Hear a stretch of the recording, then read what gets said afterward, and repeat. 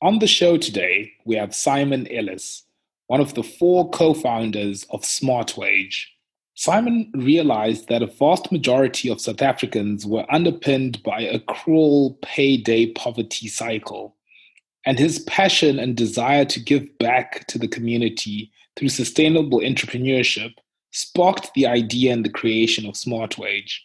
Simon is a proud South African who spent most of his career at a Big Four accounting firm in the United Kingdom within the private and capital division. He's also the co-founder of Nutbrook, which is a family-run investment property startup in the United Kingdom. Hi guys, welcome to another episode of Young Professional African Edition with your host, Jonathan Rwanika and Chanel Mudley, equipping you with all the right tools to jumpstart your career in an African context by sharing experiences and spreading the gospel of information. With original music brought to you by Africa's own Unil Badiachi.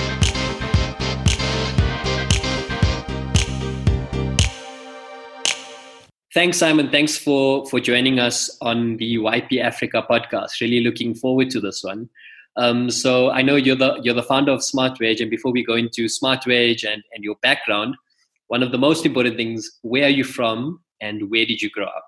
Thanks, Chanel. It's great to be here. I grew up on a small farm in Nottingham Road in the Natal Midlands. Went to school in KZN before heading over to Stellenbosch University to study accounting. I then took a year of traveling after my studies, going through India, China, and most of Southeast Asia and Australia before moving to London to complete my accounting articles at Deloitte. Wow, that's awesome. So, and what made you want to travel around Asia specifically? Was there any reason or something that? I think it was, I spent some time in the States in between my third and fourth year working, doing a ski season in America, and realized that there was a whole lot more to life and there was a whole lot more that I needed to learn. So really one of my key philosophies is putting myself out of my comfort zone as much as possible. So put myself in India where I didn't know a soul, and then in China where I didn't know a soul. And I think it was really one of the most educational things I ever did.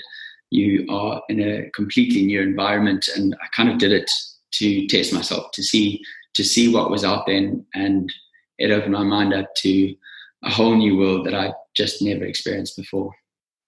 That's really awesome. And I think just highlighting a point there on a lot of the other entrepreneurs that we've had on the show, that quality of challenging yourself and getting out your comfort zone is a theme or common theme that we've seen. And it's the same here. Whether it was within your business or within your private life, I can see that you're somebody that wants to challenge. I think it's really important. We were talking about it last week. One of the things that I could go back and give myself some advice, I'd say put myself out of my comfort zone as much as possible, whether it's in the workplace or in the personal place, learning to, be a public speaker or taking up rowing or something I'd never done. I think it's a really important thing to do throughout your life. If you're not learning, you're not living. Definitely agree there. And tell us a bit about SmartWage. So I came across your guys' page, and I think you can explain it a bit more. But this is one of the startups in Africa that I really, really liked. It's an awesome idea. So tell us a bit about the idea and what's the value proposition.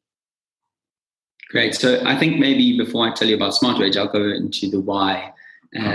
So the world is obviously changing, and COVID has come around and accelerated a lot of that change. We live in a world where you can order something today and get it delivered tomorrow, but we can't work today and get paid tomorrow. And the question we're asking is why. So SmartWage is an African technology company that enables employers to offer their employees access to earned wages.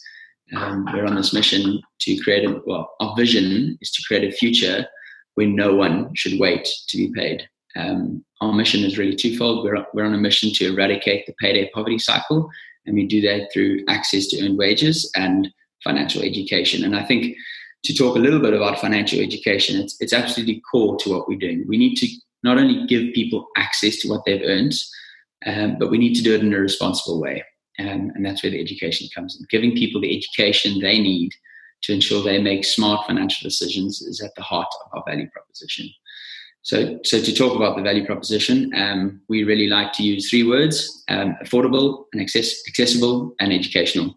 To talk about affordable, right now South Africans don't have access to what they've earned, and because of that, 80% of South Africans resort to unsecured loans, which, as we know, are given to them by payday lenders who are sharks and who charge exorbitant rates. For us to actually make a difference, we need to make our proposition affordable, and we are the most affordable in South Africa. The second is accessible. We have a bunch of financial services products that are only given to the top end of the market. In order for us to really make a difference and an impact on Africa, everyone needs to be able to use it. So if you have a cell phone, no matter what cell phone, and a bank account, you can use SmartWage. And lastly, it's educational. It's one thing giving people access to what they've earned, and as I mentioned earlier, it's another thing making sure that they use it responsibly.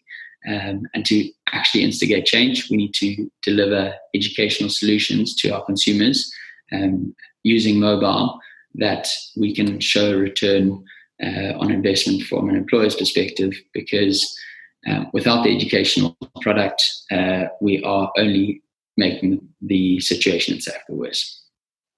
Wow, there's a whole bunch of really, really good information in that there. And I think, as you were speaking, one of the first things that came to my head is you're tackling a super important issue, which is around microloans, microlending. So in South Africa and in Africa, what you typically see is that people are borrowing, 5,000 odd rands to fund groceries per month because they're only getting paid at the end of the month.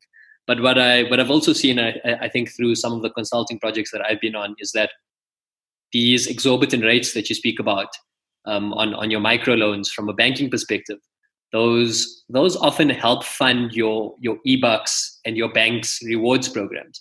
So have you seen any, or have you experienced sort of any backlash or lobbying from microlenders, from banks, from whoever regarding this technology or this idea that you guys have?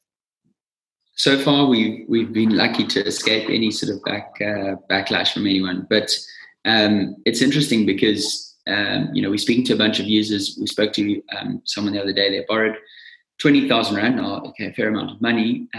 But in 2 months, that 20,000 rand, they owed 84,000 rand off the back of that. I mean, these people are putting themselves in positions that they'll never get out of. And the National Credit Act came into force in 2009, and was really at the heart of what it was trying to do was look after the consumer, and unfortunately it hasn't.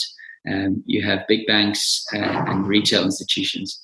These institutions that come in, they're offering credit to consumers at rates that the consumers don't understand, and that they'll never be able to pay off. And a number of the users of SmartWage believe they'll never get out of debt, and there is a way out of it, and it includes educating and some debt consolidation.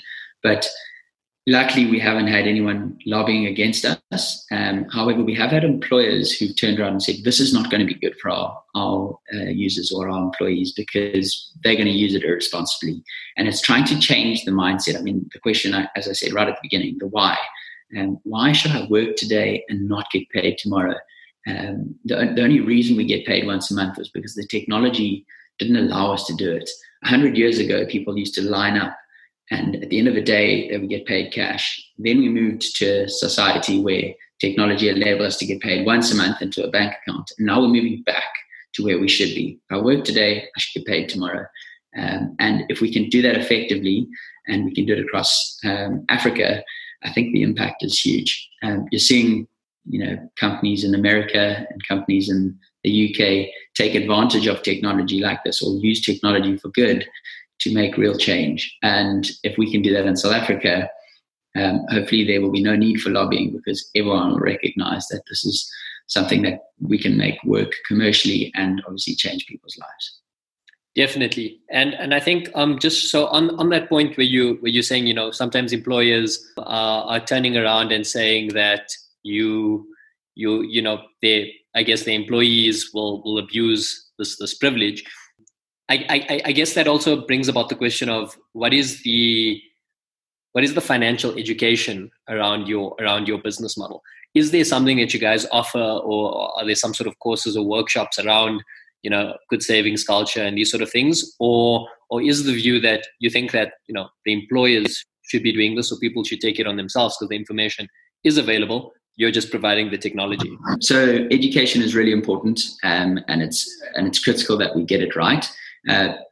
Offering education as a standalone product is one thing. The question we're asking, and the question we're sort of grappling with at the moment, is how do we incentivize people to use the education product to their advantage? They've got access to it at the moment, but how do we make sure that they're using it in ways that benefit them? And the answer to that is by incorporating it into the product. So at the moment, SmartWage gives you access to 25% of what you've earned. Now we can limit that to 10% of what you've earned. And if you complete a number of education modules, you can then get access to your full 25%. The more you educate, the more you earn. And it's a really sort of novel way of delivering education in ways that incentivize the consumer to actually educate themselves. There's a number of brilliant companies out there delivering educational products in all sorts of ways, both on-site and digitally. But the incentive needs to be there for the consumer to actually use the product. And that's what we're trying to solve. So we do that through on-site. We do on-site financial wellness days, but we also have a digital product that's served to consumers currently through Facebook Messenger and through WhatsApp that allows people to educate themselves on often quite simple topics. But you've got to start somewhere. Wow, that's amazing. I love that business model. I love the fact that people have to earn their access to bigger portions of their salary, of their wages. And another interesting point that we spoke about offline is that your business was actually founded during COVID. Tell us a bit about that. How did that happen? You were saying you're only meeting the founder in person, over the next month or week or something like that. That's a really awesome story. So just maybe tell us a bit about that. Yeah, I think it's been a prime example of using technology to actually make a company work. I live in the UK, South African, but I've been desperately looking for something to come back and start. And when we started, COVID hit, and then we kind of started building the team. And one of the ladies who we started engaging with really early on was actually doing her MBA in the States and was moving back to South Africa.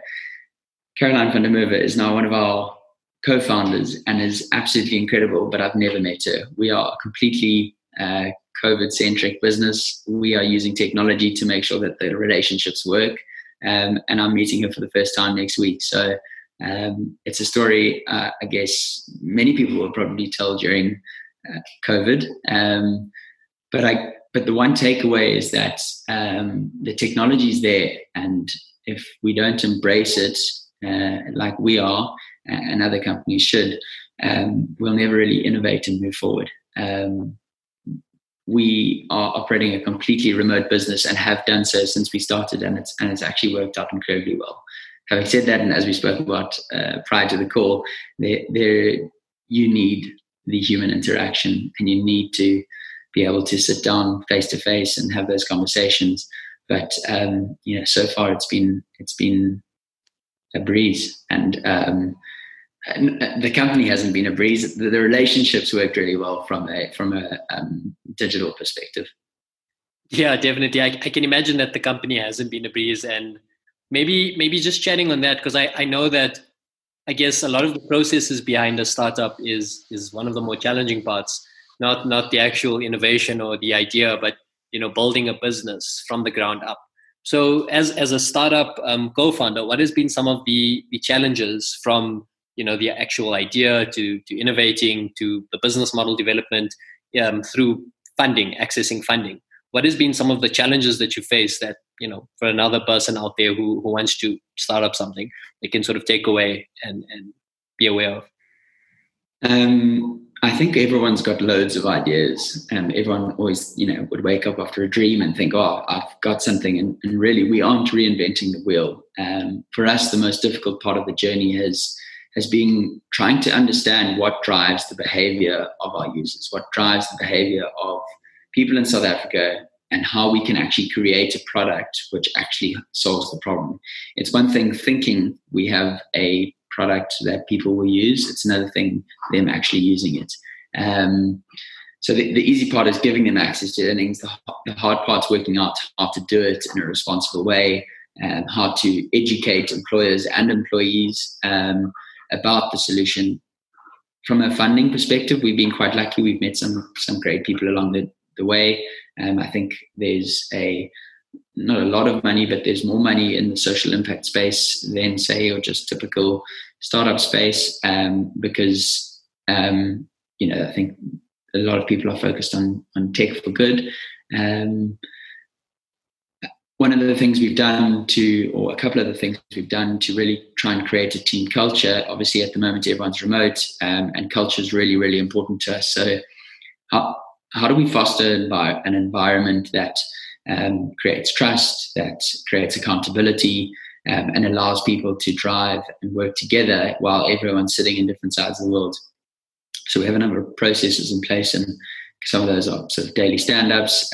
We send weekly emails. We use the Scrum technique, which is common in startups, and we really try and foster an environment of accountability, responsibility, and resourcefulness. And I think that's actually been something that's the hardest, but if you get it right, is something that makes a huge difference to the culture and the team. Awesome. That's really, really great insights that you've given there on the startup culture. I think what's also important, or a big theme that's been around for us, more so in the corporate journey than in entrepreneurship, has been around mentorship. Has this been something that's been a big thing for you in I guess, building your startup, or even building your corporate while you were in corporate, sort of climbing that ladder and learning? Are there any mentors that you have and that you look to for advice around startups and your career and your development? Maybe I'll start with talking about Deloitte. When I joined Deloitte, I got very lucky to sort of work with a guy who became my mentor over 4 years, and I realized the value of a mentor. I never really had a formal mentor, and he probably never knew that he mentored me. But as we've sort of grown SmartWage, we've had a bunch of, we call them advisors, but really they're just mentors. They're friends who can help. And I really think it's very important to ensure that you have advisors or friends who've done it before who can help. I think starting a company is hard, and it's often very lonely. And to be able to have people around you who you can be vulnerable with, open up to, and who can actually advise on how best to make decisions is incredibly important. I've got one mentor who I meet every Friday for a walk, and he really has opened my mind up to what I'm capable of and what I think I'm capable of. It started out as a sort of a more formal relationship, and now it's less formal. And the important part from a mentorship perspective is being able to be vulnerable. Can I actually open up and say, hey, things aren't actually going so well. It's lonely, it's tough. And how can they use that to help me? And often it's just listening. So for anyone sort of thinking about a mentor, I would say it's an absolute must. But with that said, I don't think mentors are the type of people you reach out to and say, hey, I'm looking for a mentor. I think it's someone you build a relationship with and who you trust. And you need to understand them, and they need to understand you. And often it's a two-way relationship.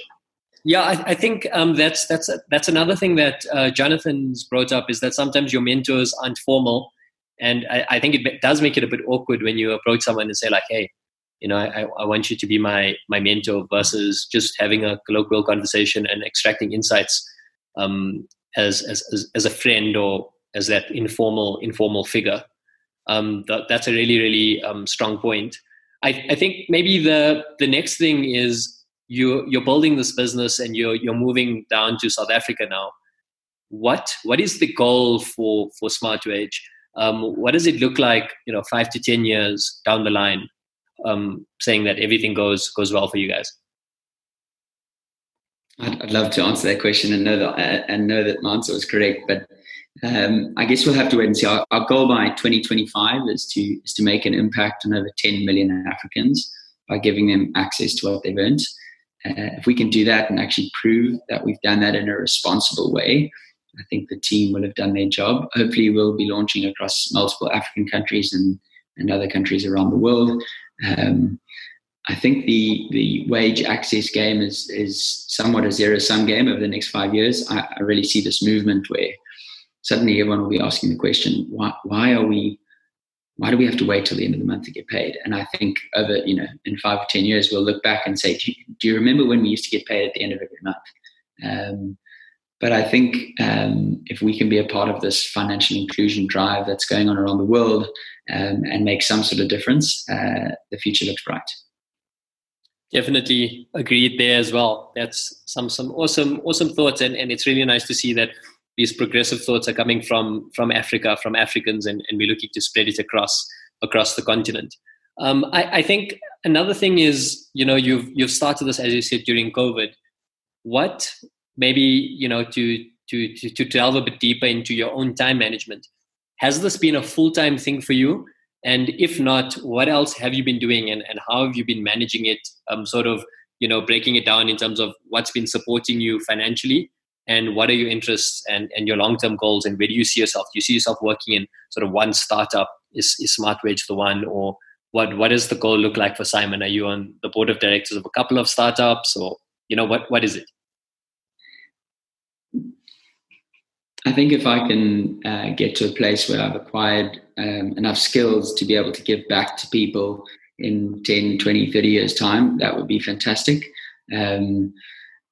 Ideally, at the moment, SmartWage is 100% full-time. I think there's this false view of what entrepreneurship is and how glamorous it might be, and I don't think that's the case at all. It's been a lot of hard work, and oftentimes you doubt yourself whether you're onto something.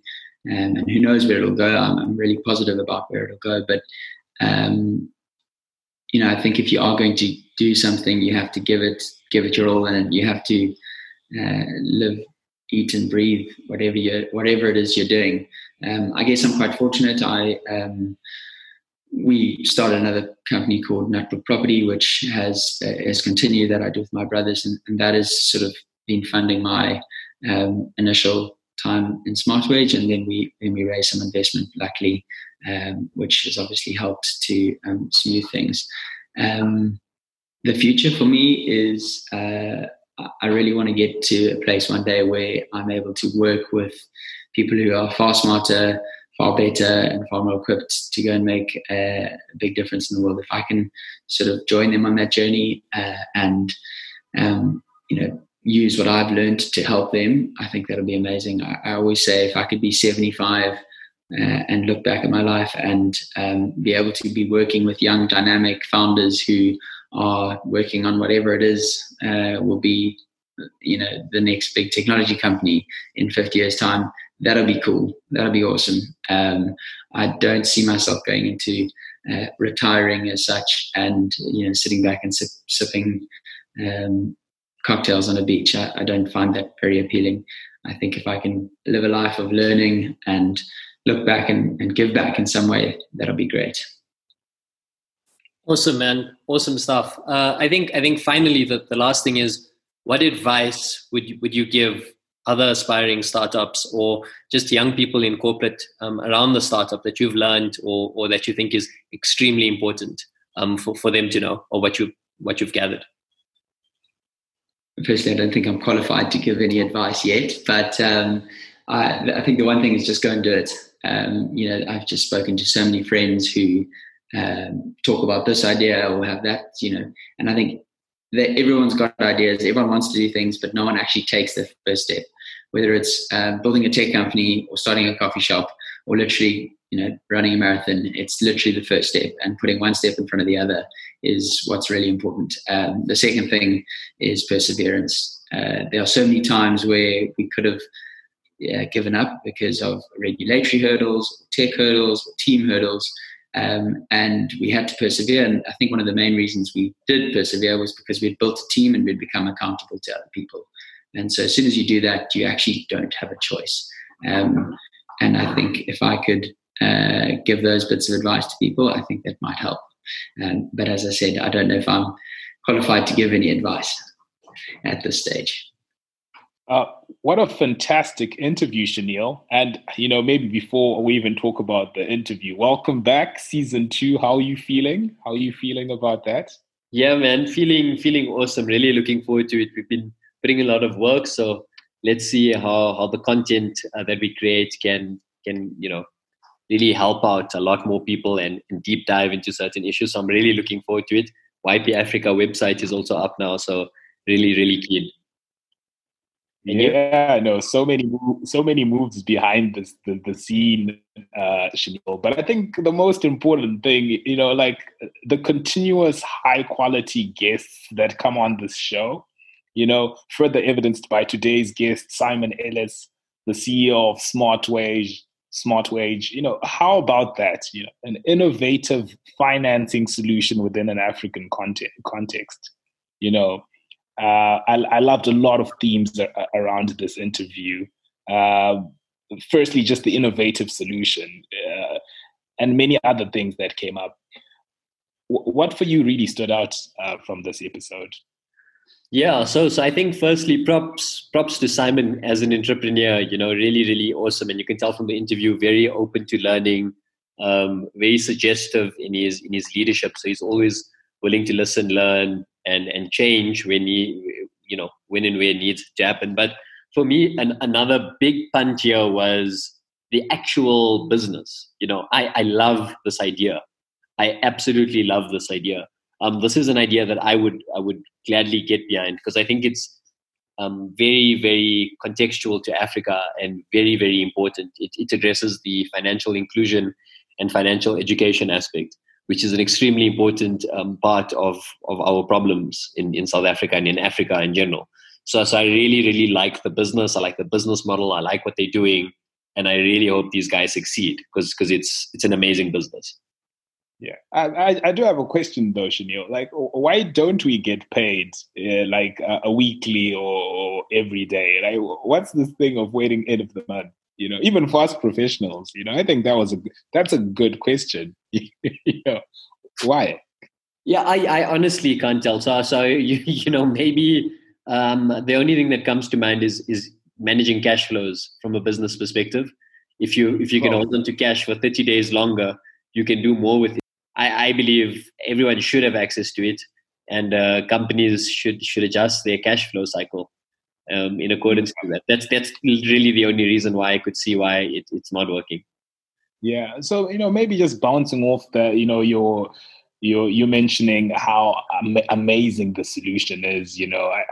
Just to add, I think this is a problem that has always been, it's not even a South African problem. It's an African problem. It's probably a world emerging market problem. People don't have access to money, and they end up borrowing money from loan sharks or payday lenders at extremely high rates. Which creates this credit spiral that is almost impossible to get out of. And the level of innovation that Smartwage has, with a simple idea, lower finance fees, offering people earned wages before the end of the month, at way lower rates, including financial education into the mix. It sounds like they have a winning formula. Yeah, I honestly look forward to catching up with these guys 5 years from now, 10 years from now. I really think it's going to be one of the big names in Africa, big business names in Africa around financial services. Yeah, and maybe just for our listeners, someone listening out there, thinking, how, because it is an amazing idea, but if you really dig into the process that went into it, into creating this idea, Simon was overseas, he witnessed a similar company, reaching financial closure within the United Kingdom, and just taking the idea and applying it to an African context, obviously highly contextualizing the solution. I think it highlights a theme that often comes out from our episodes, this idea that, if you experience different things, I don't even think it needs to be overseas, just maybe like a different country, Zim, going to South Africa, or, just witnessing different things. I think it just sparks that innovation and extracting ideas and using them in your own context that tends to be extremely, helpful. Yeah, definitely. And I think a big point there is that sometimes we don't need to think of the next brilliant idea all by ourselves. Sometimes it's all about case studies and, like you're saying, making it applicable. So going into the market, researching what, and there are platforms that give you access to this. So, for example, there's one called Republic in America, which is a company that allows me and you and average individuals to invest as angel investors. So it's like you can invest $50 or whatever into these startup companies and things like that. And I think aside from the value of actually diversifying your portfolio, what's really nice for me is that I get to see what innovations are happening in America at that time within the startup communities. And I think accessing applications like this, even if you're not investing money, is really important, because there might be one that you see where you're like, hey, actually this could work in Africa, which is a very similar thing that happened here. And then you say, okay, well, how can we change this a bit and things like that, and make a viable business out of this? And sometimes it's as easy as actually just copying it. Because I mean, Bolt with Uber, right? Bolt is still making a lot of money. Even though they didn't come up with an idea that's very different to Uber, they're still producing and they're generating a lot of revenue. So you don't need to be, you can copy and change things here and there. Yeah. And, just the last thought from me, Simon mentioned something. He's like, we live in a world of accelerated changes, due to COVID-19, and then you guys proceed to talk about how their business has started completely online. These guys have never met, you're talking about people who have closed large amounts of money and funding here. What were your thoughts about that? And maybe how that factors into other people just listening in, that are seeing COVID maybe as a hindrance rather than an opportunity. Yeah, so I think that really did change my thinking a bit. My initial thought was exactly, I think, what you touched on there is, as an investor, how would you invest such a large sum of money when you know that the founders haven't met? And then when you think about it, it actually doesn't matter, right? Because why is it so important that they met? And I think the COVID situation highlights this. More businesses should be, started remotely. If it can, then it should.